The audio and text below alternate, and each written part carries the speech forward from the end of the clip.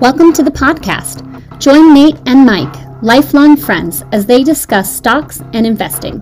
The name says it all. This is Two Buds Talk Stocks. All opinions expressed by Nate and Mike are their own. Please do not buy or sell stocks based solely on what you hear. Welcome to the pod. We are live. It's been a minute, Mike. How you doing these days? I'm doing good, man. Fall's in the air. You know, that crispness. Feel the breeze, right?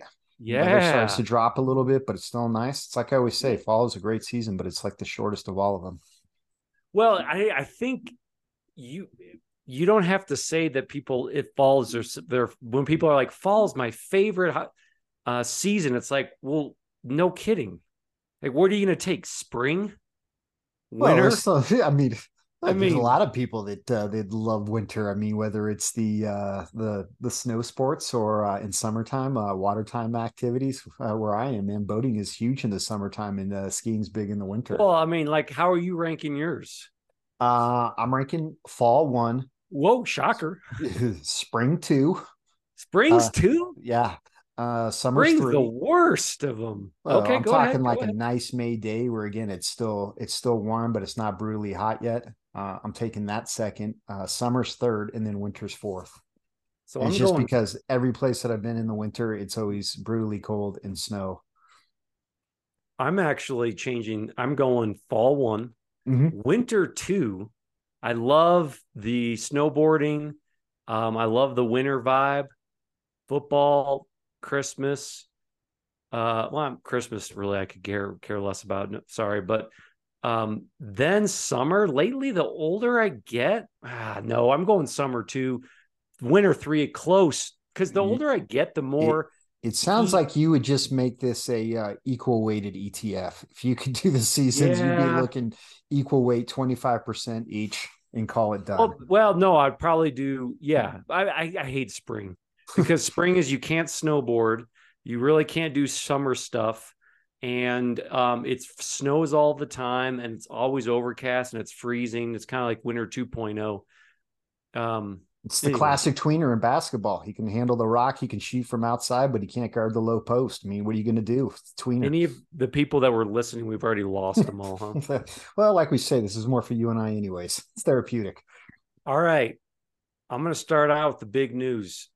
Cisco, $28 billion in cash, buying Splunk. I have a friend who's actually kind of in that world, and he says that they got a really good deal on that he thinks, in his opinion, Splunk's worth more like $55 billion. Ooh. And that companies now, like venture capitalist companies, are actually upset because now their company right off the bat isn't worth as much. It's kind of like the complete opposite in football, where a wide receiver gets this huge contract. Now everyone else's money goes up, those wide receivers, and it's the reverse of that, where they paid $28 billion. They're probably worth more than that. It's all cash deal, and those are the companies I like to hold. I know you're not a big Cisco guy. Huge dividend, and for them just to be able to write a check for $28 billion to get all that cybersecurity exposure, and with what Splunk can offer, it's pretty cool. I'm pumped. I didn't know all the details of this. I think I mentioned it in the pod back in the day too. I used to own Splunk for a while in an old account I had for my Roth IRA, and then eventually I transferred brokerage account, and it was shares that were just sold off, so I got cash for it then. But I just remember this was long before I ever really did a lot of research, and just if I heard a cool company and I liked the idea, and as I recall, they work with a lot of data scraping, right? It's the idea of you're a company and you sell something, you want to find which customer to market to or what marketing's working, that type of thing. They can just take large data sets from databases and they can just scrape the information. And there's a bunch. I mean, they're also big on network security. And so the merger really, it's going to really boost Cisco's top line, improve cash flow, gross margins. I mean, the big thing with Splunk is they're big on like detect cyber attacks, insider threats in a business operation.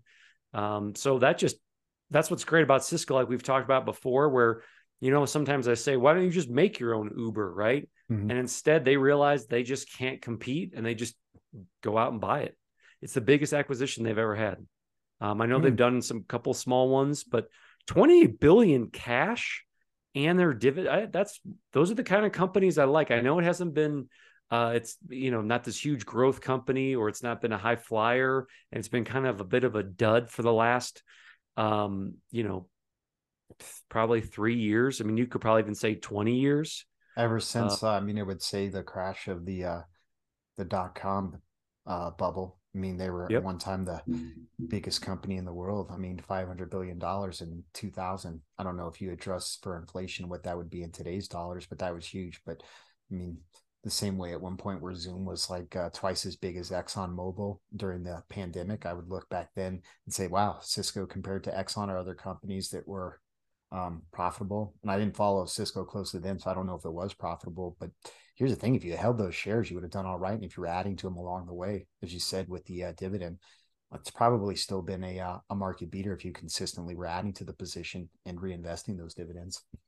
Well, and I know AI is the big thing, and now AI enabled solutions. That's what Splunk, excuse me. That's really that's another thing that they're great at as well too. And so now this immensely boosts Cisco's AI driven service offerings. So if you want a little bit more, this is what I'm saying. And I'm not trying to sell you on anything with Cisco. If you want more AI exposure with low risk, that's why I like Cisco, because it's not like NVIDIA where there's no valuation. I'm sorry, I own NVIDIA. It could be up 30%. It could be down 45%. It's trading at 413 right now, I believe. It could be trading at 250 in 2 weeks. It could. And so I kind of like this way of getting a little bit more AI exposure, huge dividend, great company. And yeah, it's trading at $53 a share right now. It might be trading it's not going to hit 70 anytime soon, but then it's also not going to hit $15 anytime soon either. I mean, there's a place in a well-diversified portfolio. I mean, I've been thinking about this a lot lately, the idea of diversification and what point diversification becomes diversification, that if you're spread out too much, then basically you're ensuring that you're probably maybe going to do as well as the market, or in some cases less than the market. But I would also say it depends on where you are in your stage of investing, as well as where you are in life. If you're younger and you have plenty of time, then maybe Cisco wouldn't fit. But if you're older and you're starting to think about the golden years, that would be a good stock. And I think we're somewhere in the middle too. So like you, Cisco just isn't my choice, but I would say things like Comcast or the equivalent of Cisco in my portfolio. It's something that is just not going to grow top line revenue extremely fast. It's always going to have a lot of capital expenditures, but you can count on that free cash flow, and consistently trying to raise the dividend and buy back shares, or make acquisitions along the way that are tuck in. And as I said, I didn't know this deal too much, but it sounds like that's what Cisco, if you look at it objectively, is what they're doing with this Splunk purchase. And I know you're going to hate this, buy, sell, and hold, but if I'm doing like Intel, IBM, Cisco, I'm buying Cisco, I'm holding Cisco, and I'm selling Intel, IBM, and I'll throw Oracle in there for measure. I'm just getting at, I think when you're looking at that type of a space, and I like companies that are, we're always bagging on Disney, but Disney's not going out and making changes and trying to, spend $28 billion in cash and even be more profitable in the future. The deal goes down in September of next year. And I like it. I'll just leave it at that. Buy, sell, or hold, it was Cisco, Intel, and IBM. IBM. I would buy Cisco in that scenario too. And I would hold on to Intel, and I would sell IBM, but it's not even like I'd really, I mean, Intel, I think maybe the worst of it is over now that they've cut the dividend and they're trying to turn the ship around. But I mean, that's a huge ship, so it's going to take a while. But IBM these days, it just, to me, it doesn't have an appeal. But just back to what I was saying before, I mean, if you invested in IBM 20, 30, 40 years ago, and you're still holding that and collecting a dividend, that's probably generating a nice source of income for you. I asked the Opa the Oracle, I said, have you ever seen, he's got, we'll say 40 years of investing experience. I said, have you ever seen anything close to NVIDIA? And he said, yes. IBM was the same way in the 60s. It just, was a 10X, and it just was a monster and a beast in the 60s. And that's what people are still hanging on to it. That's why it's still probably in the Dow. It's this gets to the thing too, where we can, look back to the .com bubble and look at the companies that have survived that, and they have done pretty well, whether it's Amazon.com or Booking, formerly Priceline, and Cisco. If you look back at the charts, it's probably crazy to look at some of those that were doubling year over year. So I could see that was IBM at one point, but I would also probably say that there was probably a point where Walmart looked like that, or maybe even McDonald's. We look at these companies now as these stalwart blue chips that just produce consistent cash flows and pay consistent dividends that are raising. But at one time, they were probably considered extreme growth companies. I remember reading in the like in Buffett's the biography Snowball, talking about GM at one point, that he was really looking at it because the auto industry was still really growing at that time, and it was just doubling. And it's just hard for me to imagine. I was like, wow, GM at one point was a company that was like doubling revenues every year. So I don't know where I was going with that, other than to say too that yeah, every company probably has that, and when you look back past, it's not quite clear. And when we're looking at companies like NVIDIA, that's all said and done in 20 plus years time, 30 years time, that maybe it is some just stalwart blue chip that is not growing like it is now. But well, it's funny you brought up Walmart, and I make bad trades as much as anyone else does. And, I was complaining that Walmart was stagnant at 152 for 155 forever. It felt like, and now it's trading at 162 with their 1.41% dividend. And I kind of shifted to Target, and Target's hands down the worst performing stock in my portfolio. It's not even close. We're trading at $112 a share. I remember gobbling shares up at 220. And so it's kind of, I know you, and I'm not trying to give you a hard time by any means, but like we talk about the runway, right? Well, the runway for Target, right now the market cap is 51 billion. Walmart, the market cap, is at 436 billion. Does it really have that runway we talked about? But what are they down 35% year to date? Target. And it's been tough. You spread it out even longer than year to date. The last year or so, it's down even more. They've run into a lot of headwinds, whether it's stuff that's self-inflicted, or I thought they were the first retailer that was kind of honest and about things like what do you call it?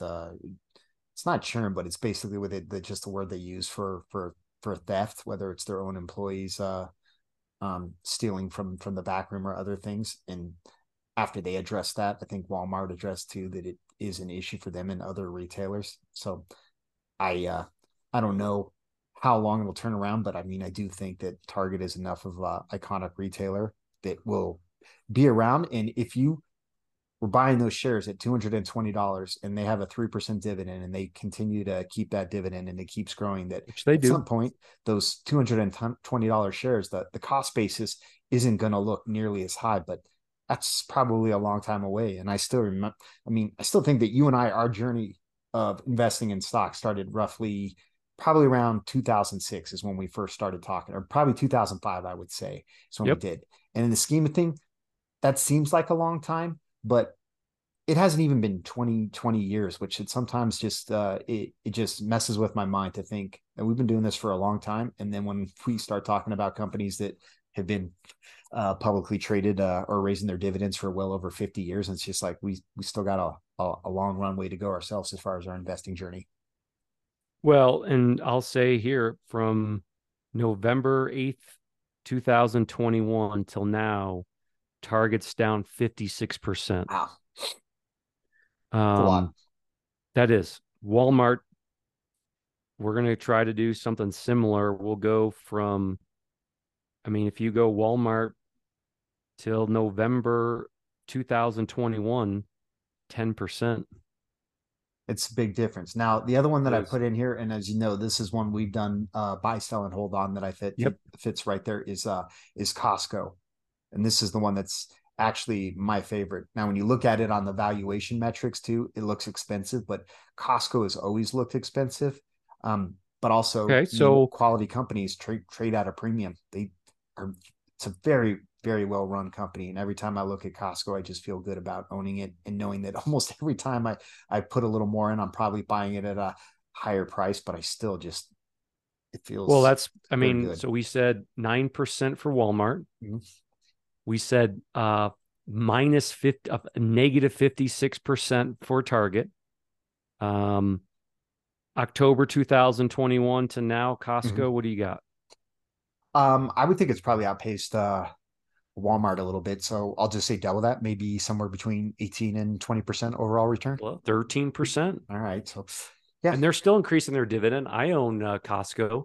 I'll tell you the company, or go ahead. I felt like, I was just anything going to to say about one of the Costco? things too that I actually really think is quite impressive. I was reading up on them more, and one of the things that Costco always does is they cap their gross margins at they try to cap it at around 11%. And when you look at every other retailer that's in that space, we'll put them in kind of in the general discount store or grocery type. Margins are razor thin there. So companies are always looking for ways to cut costs to increase that gross margin. But what Costco has always done, even going back to their Price Club days in the 80s, is just saying that if we ever go above 12% with our gross margins, it's not going to be good for our customers. If we have to raise our prices, it's going to make them more expensive. So they've just done things with their business model, like try to raise the price on membership by adding more features to the membership. But really, that's where the bulk of their revenue comes from, is from the membership fees. And it is interesting to just think about a retailer or just any company that just never wants to grow their gross margins, because when you think about what gross margins are, it's kind of like a built-in moat that Buffett talks about. The higher those margins are, it probably means the more of a moat you have around your company or your product. It's just an interesting way to think about Costco. Well, and they still have this huge presence of online that they haven't tapped into. Yep. Did I say that the right way? Meaning that they don't really Yep. have an online presence. If you start to really figure out, once they start tapping on to their online presence, and I what I like about Costco is and that's sometimes what makes me nervous a little bit about Amazon is, with Costco, it's the old, is it the Peter Lynch where you can explain, or maybe it's the Warren Buffett, feel free to correct me, where you can explain how people make their money and you can explain the business model. Costco, you can do that, right? It gets a little muddied sometimes with Amazon, and I'm a shareholder. I'm a believer in Amazon. There's one of those stocks where on paper they are negative cash flow, right? Obviously, just taking a quick look, that's what I love about the simplicity of Costco, right? There is something there with that, something that kind of puts your mind at ease a little bit, knowing exactly what they do, and you don't have to worry about, some entity of theirs that all of a sudden, like, that's why I like Visa and MasterCard we've talked about, because they only take money, they don't lend it. Yeah. And sometimes you have other companies, other entities, Discover could be one of them, where all of a sudden there's a $10 billion loan loss that you weren't even aware of. Sometimes I feel like you have the idea that could happen more with an Amazon. But like, if you're looking at Costco right now, I mean, we talked about cash flow before. 5.8 billion is their cash flow. I mean, that's pretty good. That's their free cash flow, 5.8 billion. Yeah, they have total debt, is coming in at 9 billion. But, when you look at the numbers of Amazon, it's harder to sometimes read their income and balance sheets. It's very straightforward with the Costco. That's kind of why I like that with, and that maybe we could talk about this company a little bit. I think, feel free to correct me if I'm wrong, FedEx had a great quarter. Yeah. As I didn't a shareholder, look too deep in the numbers, but yes, I heard this too. Like, for quarters, I don't look at it for like a pop, like, oh my gosh, I'm up 10%. I look at it like, are they going to cut the dividend? Which they didn't. Are they on track to actually have a profitable company? Like, how are their expectations? FedEx is a good example where are they actually taking a market share of yellow trucking, right? Are they, that's what I look for when I'm actually seeing some of their, they beat their quarter.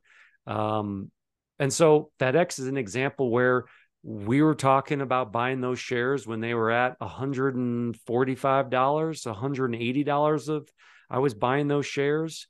And here we are at 261. It got a price target of 288 recently from, I believe, Wells Fargo. And I'm not a big price target guy, but I do like it that when price targets are going up, quarters are good, dividends safe. Because remember, they increased their dividend, right, by what, 50%? They increased it a lot. What was it? And we thought with the new CEO, they were going to actually lower it when they had those awful quarters, and they didn't.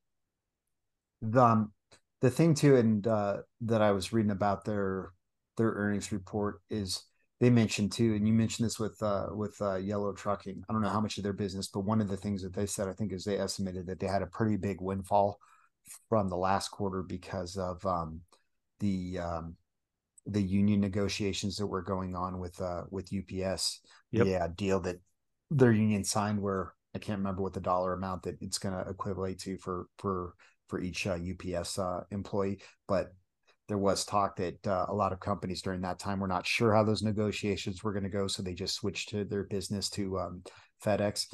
And this kind of gets what you're saying too, is that the one thing that makes me nervous about FedEx is that last 50% jump with their dividend increase. As a shareholder, I like it, but one of the things I've also noticed is that FedEx, again, it probably is a better example of a bellwether company. You can really get a feel for how the economy is doing based on their numbers of shipping and delivering. The same way. Right? Yeah, shipping and delivering. And I would hate to just think that you're just thinking that this is going to be good and how it's going, because you're only one basically recession away, one pandemic away from really affecting the business. So I hope the new CEO works with the CFO, and I'd like to see him continue to raise the dividend, but not huge jumps, and also account for stuff like the last quarter. Right. We got a huge windfall because maybe people ship their packages to us because of not knowing what UPS is going to do, or Yellow Bee. You can't factor that in every quarter. So I just would rather see a more conservative cash management.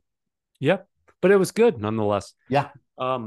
Something else too. Okay, this, we were talking that. Speaking of this, so one last point too, and I'm curious to see next quarter, because that's the one we should be going into, that for people like or for companies like FedEx, for UPS, that's the biggest quarter with the holiday season too. And I think I just heard a report. I have to have producer Tom go back and double check this too, but I think that Amazon is going to be increasing their wage for temp holiday workers across the board during the holiday season, everything from people that are working in the warehouses pulling packages, but I think also for delivery drivers too. So that's something that and when you think about the large macro trends, that I would keep an eye on too, as far as how that's going to affect margins for FedEx and their package delivery going into what is probably the biggest quarter of the year for them too.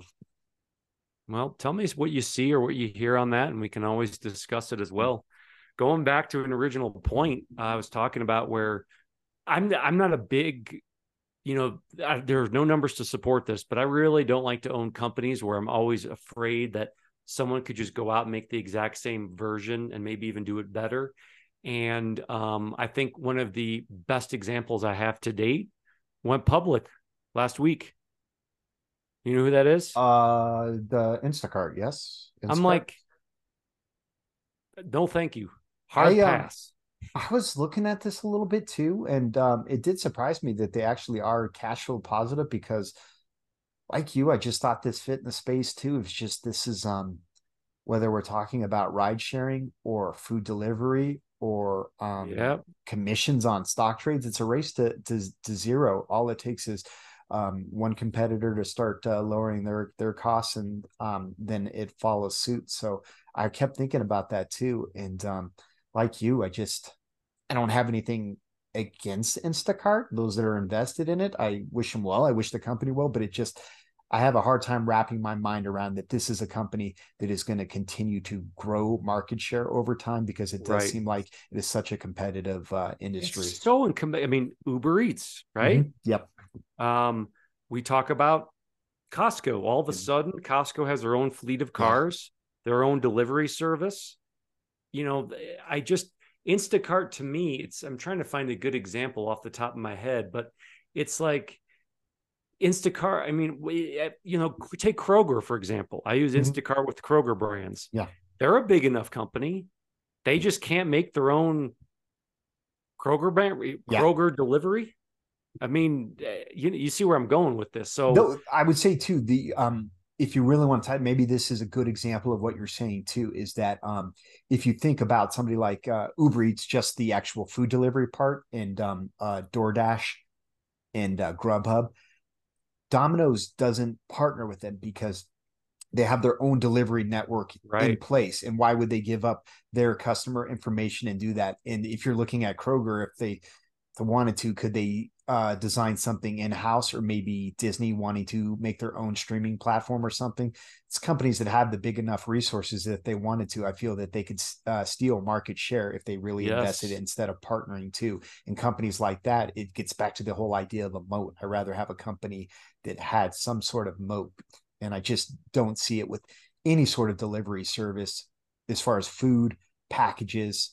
I guess packages with things like FedEx and UPS, those are far bigger. But yeah, it's hard for me to envision a world where in 20 years from now, we're going to be like, God, man, we missed the boat on Instacart. How did we miss the boat? And I mean, we could be wrong. Maybe there is something, but it'll be interesting. It's an interesting time, right? Because it could be something where, and producer Tom's going to flag this, so in 20 years he'd be like, remember?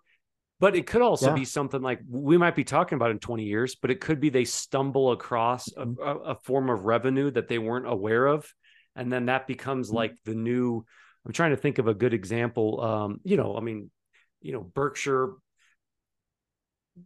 they don't do textiles, you know what I'm saying? But they kept the name kind of thing. And it's kind of like Instacart maybe stumbles across something, but I don't think it's going to be, if they're going to be around in 20 years, it's because they're still delivering groceries. I mean, maybe this is the equivalent of the .com boom again, when people are looking at companies like Amazon or Priceline, and we're trying to figure out, is the internet really going to revolutionize how we buy goods and services, or how we book our airfare and our hotel stays? And I mean, I think it's fair to say that at this point too, companies like Pets.com, wasn't that the big one? That was the big one. And you know what? This is actually, I just heard this the other day, and it was kind of like, an aha moment, is that Pets.com was not wrong. They were just too early, because this is what Chewy is. Chewy is Pet.com. And by all accounts, they actually are, they make cash flow too. They're just in turn reinvesting it in the business. So yeah, Instacart could be like that, but it's just, I think there's so many other businesses out there, so many other industries and sectors that I think we can see a clearer path for growth and for continuing to increase revenues and cash flows. So for me, it's not that I don't like the company, hate it. It's just, I don't touch it. And maybe this is us becoming more like Buffett too. Know your circle of competence. Right. Exactly. And that's kind of going where I would rather buy X amount of dollars of Cisco, FedEx, and United Health. I've been adding to that a lot too, because I think in 20 years, those three are going to be around. Now you're right that we could be looking at 100X in an Instacart. I know you were talking about before, that book you were reading about, saying those companies that become like 100 to 1 X ones. I mean, that could be one of them as well too. And it's tough. I think I just keep going back to maybe the last IPO that really was successful for me was Starbucks.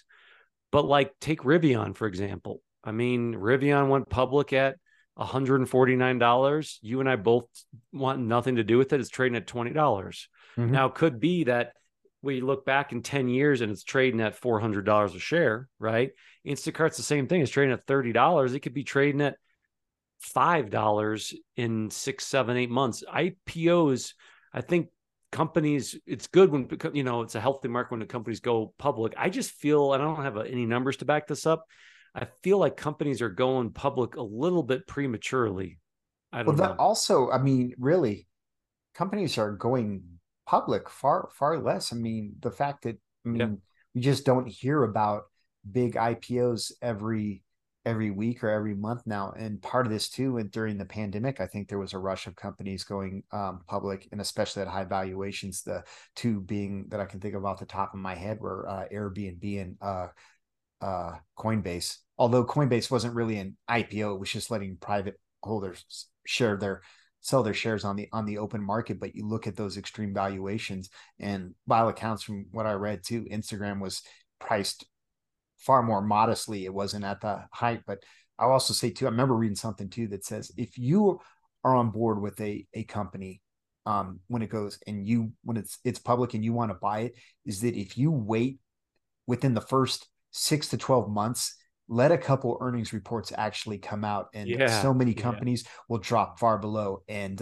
you don't own Facebook anymore, but this was true with Facebook. It went public at a valuation. Within a year, it was trading at half the price of what it went public for, at roughly $40. And I would not be surprised if Instagram is the same thing. Would it go public around Instacart. 30? Instacart would it go public at Well, I think 30ish? there was a 20% bump. And then I saw too Like, something, it came back down pretty close to the IPO price.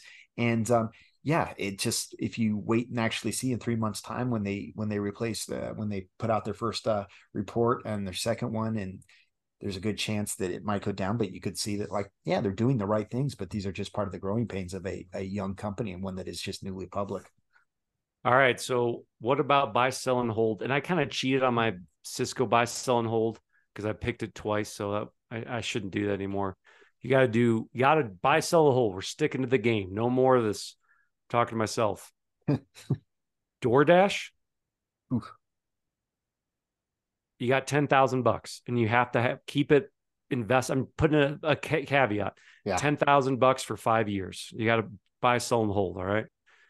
DoorDash, Uber, Instacart. Oof.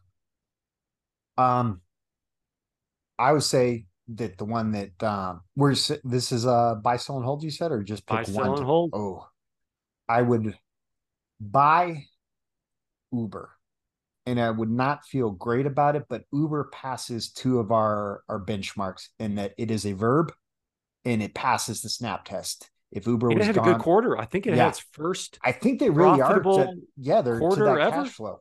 Yeah. So and I wouldn't even really feel good about that, but it does pass two Mm-hmm. tests, and I think it'll be around. And then from there, I guess I gotta hold at this point, just seeing that Instacart is somewhat was profitable already. I would hold that. And DoorDash, I think, again, is just, I remember seeing it's just how little money they actually make when you chop up all the fees and everything to drivers and to the Yeah. restaurant. It's just like, how is this business model viable? But the fact too that all customers, I love the saying, it was the Grubhub guy. I can't think of a CEO, but he had the best statement about this. Like, once on his quarterly report, he was just like, it turns out our customers are promiscuous. They don't stick to anyone. Whoever has the restaurant I want, whoever has the coupon I want at that point, and that holds true for me. I could care less if it's DoorDash, if it's Grubhub, if it's Uber Eats. It is what is available and easiest. So yeah, for that reason, I don't see how they I'm ever. agreeing with you 100%. I think if I really had to buy one now, that would be a tough buy. I would definitely do Uber. I think they're more established. They actually are having better quarters. It is that verb. I could see Uber and Lyft merging together, and it's going to be a lot more successful than when Sirius and XM merged or whatever. Who cares about that kind of stuff? I would definitely hold Instacart, and I'm selling DoorDash because DoorDash is like the first thing that I cut out of my life. Mm-hmm. I'm like, I can't pay $35 for like in and out delivery service. Yeah. You know what I'm saying? It's like, either I don't care how much money you have. It's just, and it could be delayed. Like, we had one quick story. My son really wanted the Mr. Beast burger.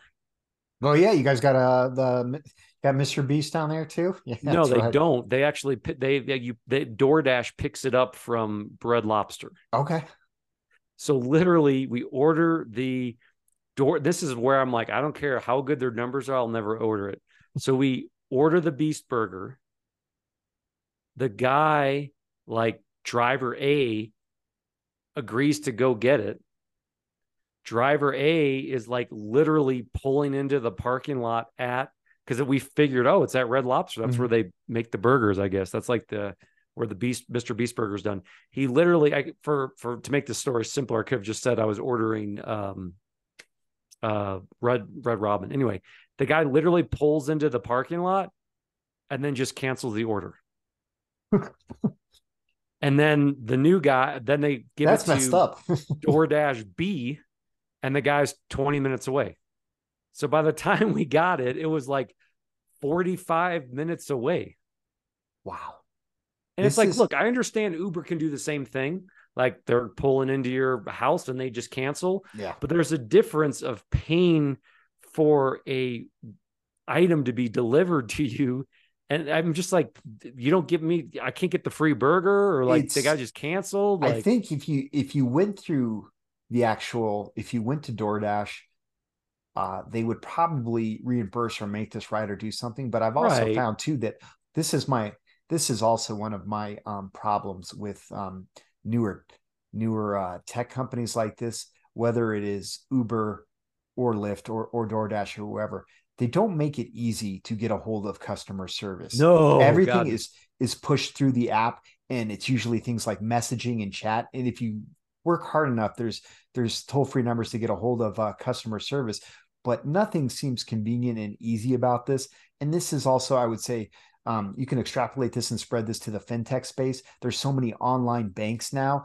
And on one hand, you're getting this trade-off that maybe you get a better interest rate and you get no fees or whatever. But the things I will say about Chase and Wells Fargo is that it's not hard to pick up, to find the toll-free number, call, and get a person on the phone 24 hours a day. Now, maybe that's not going to be something that's resolved quickly, but that's the other thing too that I think is, I don't know if DoorDash factors this in, but he said there was, like, the dude just canceled my thing right when he was there. That's not cool. Now I have to wait 45 minutes. It's like, if they would make it right, but it's not easy to get a hold and do that. Yeah, it's just more like, I don't want to get even more irritated. Exactly. And so that's a bad bite. Go ahead. Sorry. I was just saying, this is one of the things too that I think is challenging about all this stuff too, is that technology on the one hand is great because it can make things more seamless or easier or less fees or whatever. But the trade-off there too, a lot of times I've found, is good old fashioned customer service, being able to pick up the phone and call somebody and be like, hey, I'm having this problem. How do I fix it? Or can you help me? It's just, it's sometimes. Well, and I think too, maybe I'll get some pushback, but the majority of people that are using DoorDash or Grubhub are lazy. Okay. Well, they're also younger too, so they probably don't ever have anything to compare it to. Is there a, RN, like a nurse who needs it, who just got it done with a 12-hour shift? She's going to volunteer for 8 hours, and she's using it because her time. I'm sure there's exceptions. I'm not saying that, but for the most part, it's like, I'm just picturing a guy in sweatpants on the couch. Maybe he's consuming marijuana, doesn't want to leave the couch, doesn't want to get in the car, orders like McDonald's being delivered. And that's like, unlike, I always use the Starbucks example, that doesn't matter what your race or sexual orientation or who you are, you're going to Starbucks, you're getting coffee, whether you're old, young, in high school. The demographic for people who consume coffee, it's endless.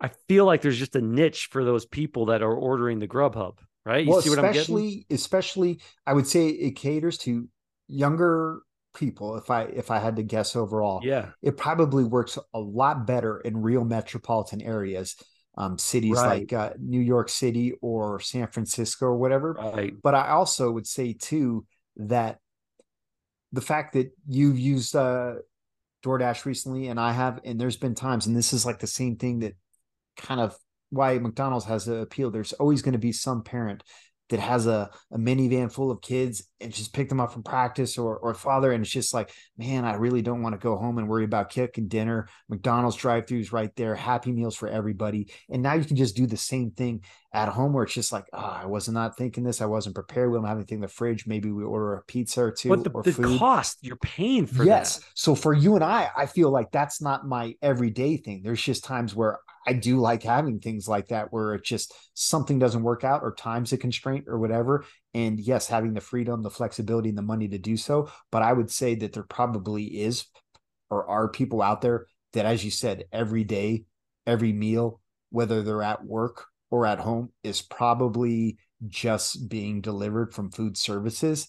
And I don't know if it speaks to laziness, or if it just is a generation that, if that's all you've known as you are becoming into a point of being an adult. So, but either way you look at it, I don't think that with just the three I don't think competitors I'm we going to get said, it's hate going to mail grow. from the Well, they should. Grubhub people, because they might We'll leave like, it to the listeners. Yes, you know how to get a hold of us. they might maybe do a draft and then be like, forget. I'll just have AI send it. Um, this is, I mean, but we're going to say this too. This is right in, what's the other company? I don't even know. I think they've been delisted now. Blue Apron was, Oh yeah. this is basically, that one is just the same thing. All you've done is just like, we're going to take out the real unhealthy fast food burgers and fries, and we're going to send you the little ribeye with the sliced potatoes and carrots, and you can just put it in the oven yourself and put the garlic on it and everything. It turns out, it's the same thing. You have a house full of kids or whatever. You've worked all day. You don't want to just preheat the oven to 350, do this. You're just like, man, I'm ready to eat right now. So I put those companies in the same thing, the food delivery, the meal prep. So I feel maybe it like we does got to speak do some overall to different. just, we're lazy. We got to do some different buy, sell, and holds. They've been duds today, right? I mean, Yeah. I'm hitting you with IBM, Intel, Cisco, and then Yeah. we're doing DoorDash. I mean, we got to This let's happened to the mix it good old up. days when we had AT&T on the list every time. Yeah, I mean, like, what's next? Disney, AT&T, and Instacart. All right, let's do some fun ones. All right, how about well, you probably follow this more than me. I'm not a Nike guy. I get why you ought to be. They reported they didn't have a good report, right? Did they The report same next old week, or they like reported last inflation week? and what's that? Did they report last week, or they report next week, upcoming? Ooh, I I'd know have it's to coming. check. I I don't think know off the top of my head. I think I it's think come. Oh, it's coming this week. yes. Nike again is, I don't know where it stands, how much it's down. Maybe it's in the target territory of, over the course of the last year or so, down 50%. Um, all sorts of headwinds with Nike, but it's an established brand. I love how recently they really focused on juicing the dividend. So if Nike goes down even more, I would look at that as a opportunity come October. I try to just minimize now and juice, do buys once a month. Come October when I'm buying, I would put a little more money towards Nike. So they're down 46%. Do you know we have? Here's what I want to talk about real quick. Is this is one of the stories like I can't think, and tell me maybe Apple, Crocs, Mhm. right? I think we talked about this a little bit before, but my son's like back into Crocs, like little like not to, not tokens, but the little things you put in the shoes or whatever they are. Um, and it's so funny. Crocs was that back in '04. So like in July of '06, Crocs was trading at $12 a Mm-hmm. share. It was that, and the hot thing was trading at $67 a share, right? That's what, 5x, right? Then it went back down to $1.20 a share. Mm-hmm. It pretty much was a novelty. Novelty wore off. They didn't go bankrupt, which I'm surprised they didn't. I'm surprised they didn't get bought by Nike for pennies on the dollar, or Reebok, or whatever the case may be. You know, you go to 2015 trading at $11 a share, went all the way up to November, $164, and now they're at $86 a share. That's pretty impressive if you look at the trajectory of It's been what all they've over the done as a place. company. I mean, I Apple's know the only other recently. company that's done that, right? Had those numbers. I mean, Nvidia has been all over the place. I mean, Yeah, it's that you're right.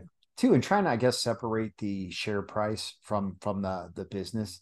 I mean, I've never looked at Crocs that closely, but I know as of recent, they actually are profitable. And it's actually a turnaround story from where I remember them being in the kind of in the mid 2010s, like circa 2005, 2006. It was just, that's when it seemed more gimmicky and everybody would get their Crocs for fashion or whatever it was. And how it died and came back. But Yeah, NVIDIA that's what I'm isn't saying. the same, because NVIDIA, when it went public, you know, if you're looking at, you know, what I'm getting is they went up from $3 a share to $67 a share, came cratered to $1 a share. NVIDIA was like $2 in 2010, 3, 4, 6. You know, it really didn't have its first bump until it went up to $326 in 2021, cratered and came back. It's not like NVIDIA was 10 years ago, it had this huge pop, went away, almost extinct, and then came roaring back like the chart of Crocs did, you know. And I'm not buying Crocs. I'm just saying it's pretty amazing when you look at how they were a fad and they stuck around somehow and then came back to being a fad again. Here's what's interesting too about when you talk about NVIDIA is that their stock price is all over, huge swings up and down. But the company itself, I mean, even over the course of probably the last 10 years or so, has been consistently increasing its revenue, its earning per share, its free cash flow. And there's times where it has spiked more. And during the pandemic, I want to say it went up huge. And this was based on the idea that cryptocurrency was also going up and people were trying to mine. Yeah. 21. So maybe we can go even further back when they started making GPUs, processors for computer video games, that it went up. And then the same idea with mining cryptocurrency, and it did.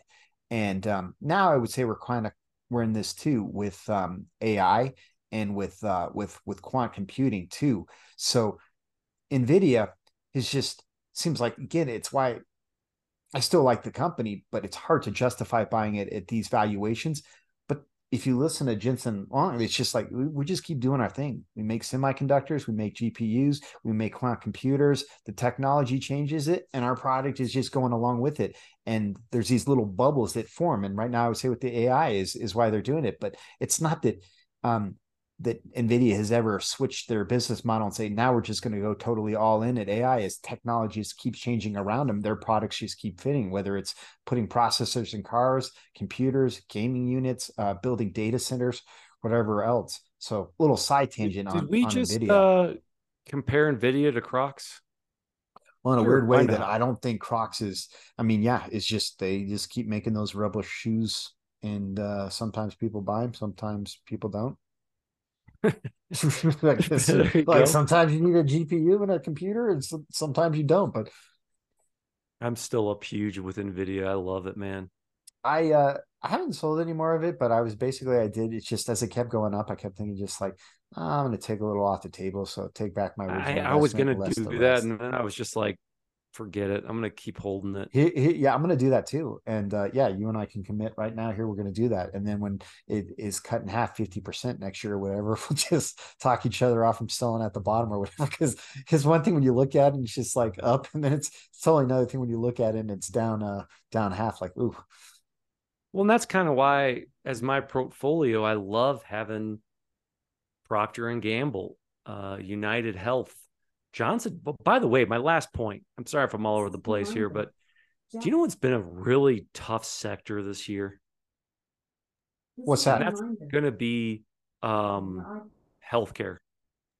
I mean, I'm a Johnson & Johnson shareholder, and it's been a tough, I'm a big Johnson & Johnson, United Health, and healthcare has been tough. Even if I'm just going to, and I'll get your thoughts on this too, it's good to have exposure to it. I'm a big fan of the VHT, which is the Vanguard Healthcare Unit. If we're going year to date, it's down 4%. It's been a good year for the market.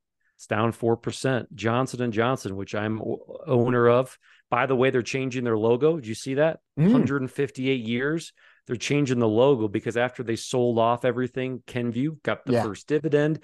They're changing the logo so it because now they're going to be focusing more on pharmaceuticals and medical devices and stuff. So they're trying to distance themselves from that. Year to date, Johnson & Johnson, they're down 10%. My last one, because my only exposure is really, I want the big heavy hitters, United Health, Johnson & Johnson, United Health year to date down 2.4%. And then my VHT is down. We talked about the 4%. And my last one I have exposure to is Kenvue, which is kind of hard to throw in there because it is just had public. They're down 24%. Year to date, 24%. Any thoughts on those companies? Maybe a little buy, sell, and hold to wrap up the show on those three. Yeah. Like you, my healthcare is mostly in the toilet. Yeah, because of United Healthcare. But when I look at my portfolio last year, it was one of my best performing ones last year. And I can't help but think too that all those growth and tech stocks that got crushed last year that are up huge this year, it's just the inverse of that sometimes it is just as simple as that a calendar year can reset things for a lot of investors, and a sector that is up big one year will be down the next year, and vice versa. And a lot of these companies we're talking about, nothing has changed with the fundamentals. I mean, Johnson & Johnson is still a staple, and they sell all these things that we use from Band-Aid brand. United Healthcare is still the biggest insurance No, they don't provider. have Band-Aid brand anymore. That's the Kenvue. All right. Yep. The medical devices. So like, what is it? Titanium hips and stuff that they're selling, and United Healthcare with their insurance plans. And then the other one that I owned is West Pharmaceutical. They make things like the disposal of needles for injections. I mean, all these. That's simple. We've never talked about them. WST, West Pharmaceuticals. I think they're up here today, but like a lot of sectors, there's stuff that's up and down.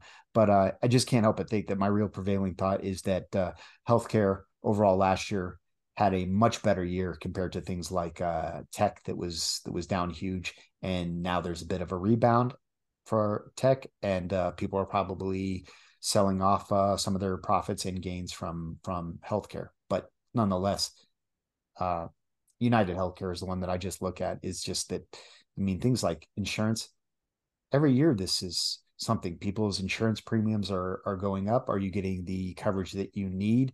And I can't see what is going to change in that going forward for the foreseeable future that actual healthcare and insurance are going to be important, especially as there's more advancements in medicine, and we're just as a whole living longer.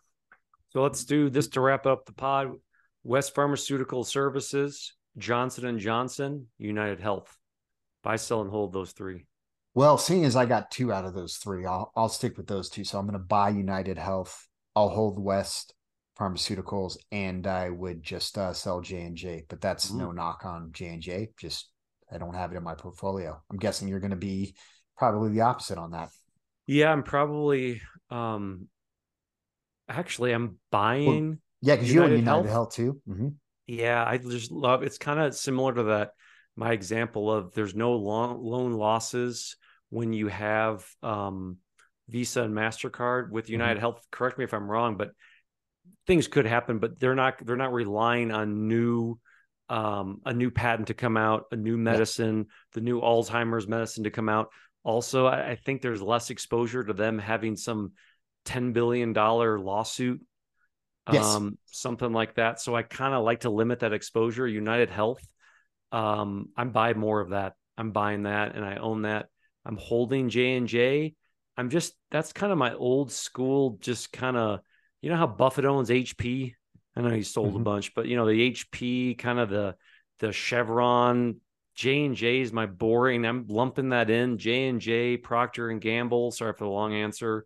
They're really not big movers. Cisco you could throw in there, but I love the big fat dividend, and it helps me kind of sleep at night by having that balanced diversification of a portfolio of having NVIDIA, having a Target, which is a dog, having a little bit of Shopify, having a FedEx, and then on the flip side, having Johnson & Johnson, Procter and Gamble, and a Cisco kind of. I like to have some of those core staples in there. I guess I would have put Walmart in there. So I'm holding J&J, and I'm selling West Pharmaceutical because I don't really know anything about it except what you told me.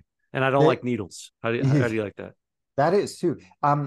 United Healthcare is just it's a way to play the healthcare space as a whole. The same way that when I look at things like Visa or MasterCard, it covers so much. You could look at it as a way to play the entire financial space, but it's also a way you can look to play the entire consumer discretionary / consumer staples space. I mean, more often than not, whether you're buying McDonald's, Starbucks, or you're going to Kroger or Target, you're slapping down a Visa or MasterCard to make the purchase. And when I think about what healthcare is, whether you're the person that needs a titanium hip from Johnson & Johnson, or you're getting your blood drawn at the hospital and they're using West Pharmaceutical products, that you have some sort of healthcare plan that is helping manage the costs associated with, that's going to be billed back to your insurance provider. If there is something that goes wrong, you have insurance to protect you. So it just seems more all encompassing in the healthcare space. So that's why, again, I think it's another way of saying it's probably why it's also on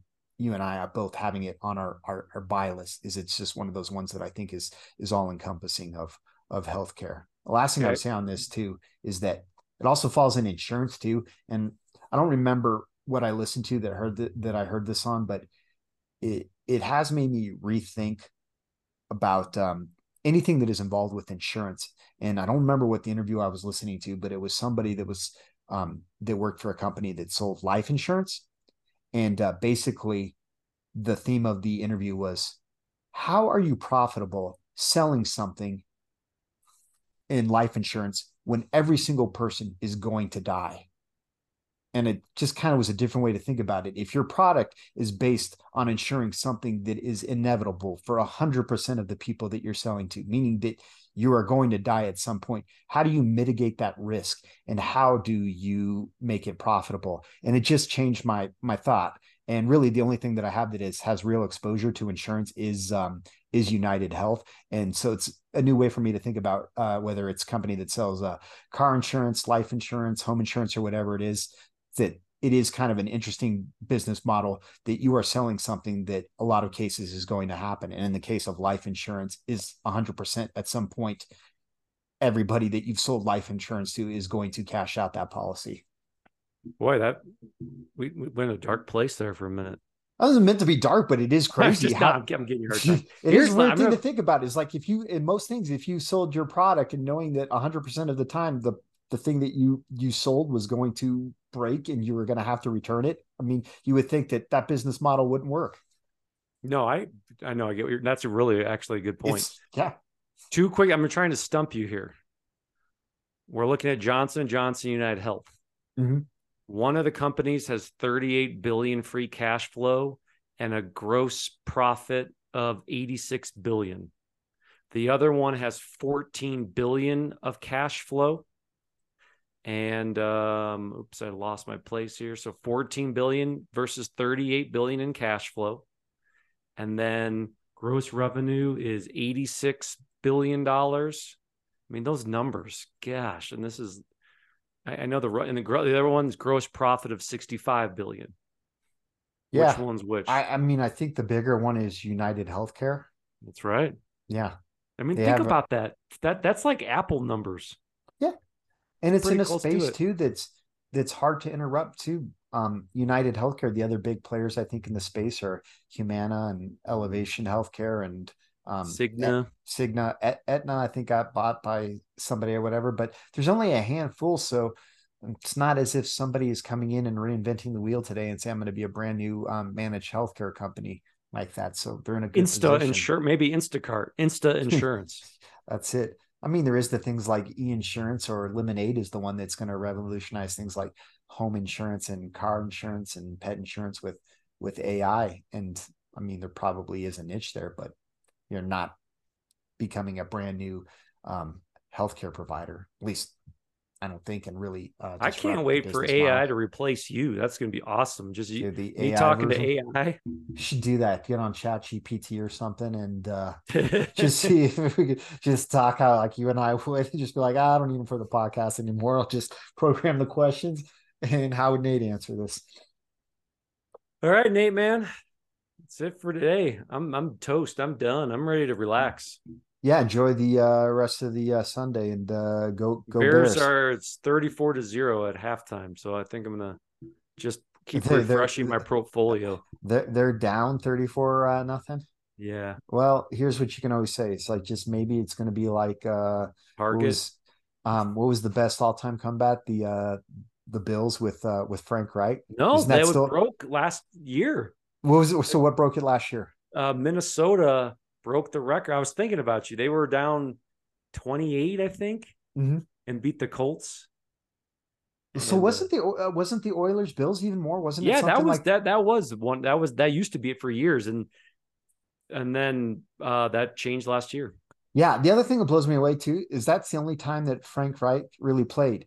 Because in today's age, I feel that come free agency or something, another team would have picked him up or whatever and made Right. him their starting quarterback, whereas he still was the backup for the rest of his career. But then also, doesn't he have the up until I don't know if it's gonna be, but then he also had the biggest all time comeback in college football too. He was like a Right. backup in For college as Maryland. well. Yeah. So was he Flutie's backup? No, Flutie No, went Flutie to was Boston Boston. College. Yeah. Buy, sell, and hold. The Colts. No, I'm just kidding. All right, man. I'll see you later. Good stuff. I'll talk to you soon, my man. Take it easy. Take care, man. If you have any questions about any of what we've talked about today or something we missed, feel free to reach out to us on Twitter at 2budstalkstocks or on Gmail at 2budstalkstocks. And occasionally we post pictures on Instagram at 2budstalkstocks. And if you listen to us on a platform like Apple, where you can leave a rating or review, please do so. It might help bump us up in the algorithm and get more listeners. Until next time, thanks for listening.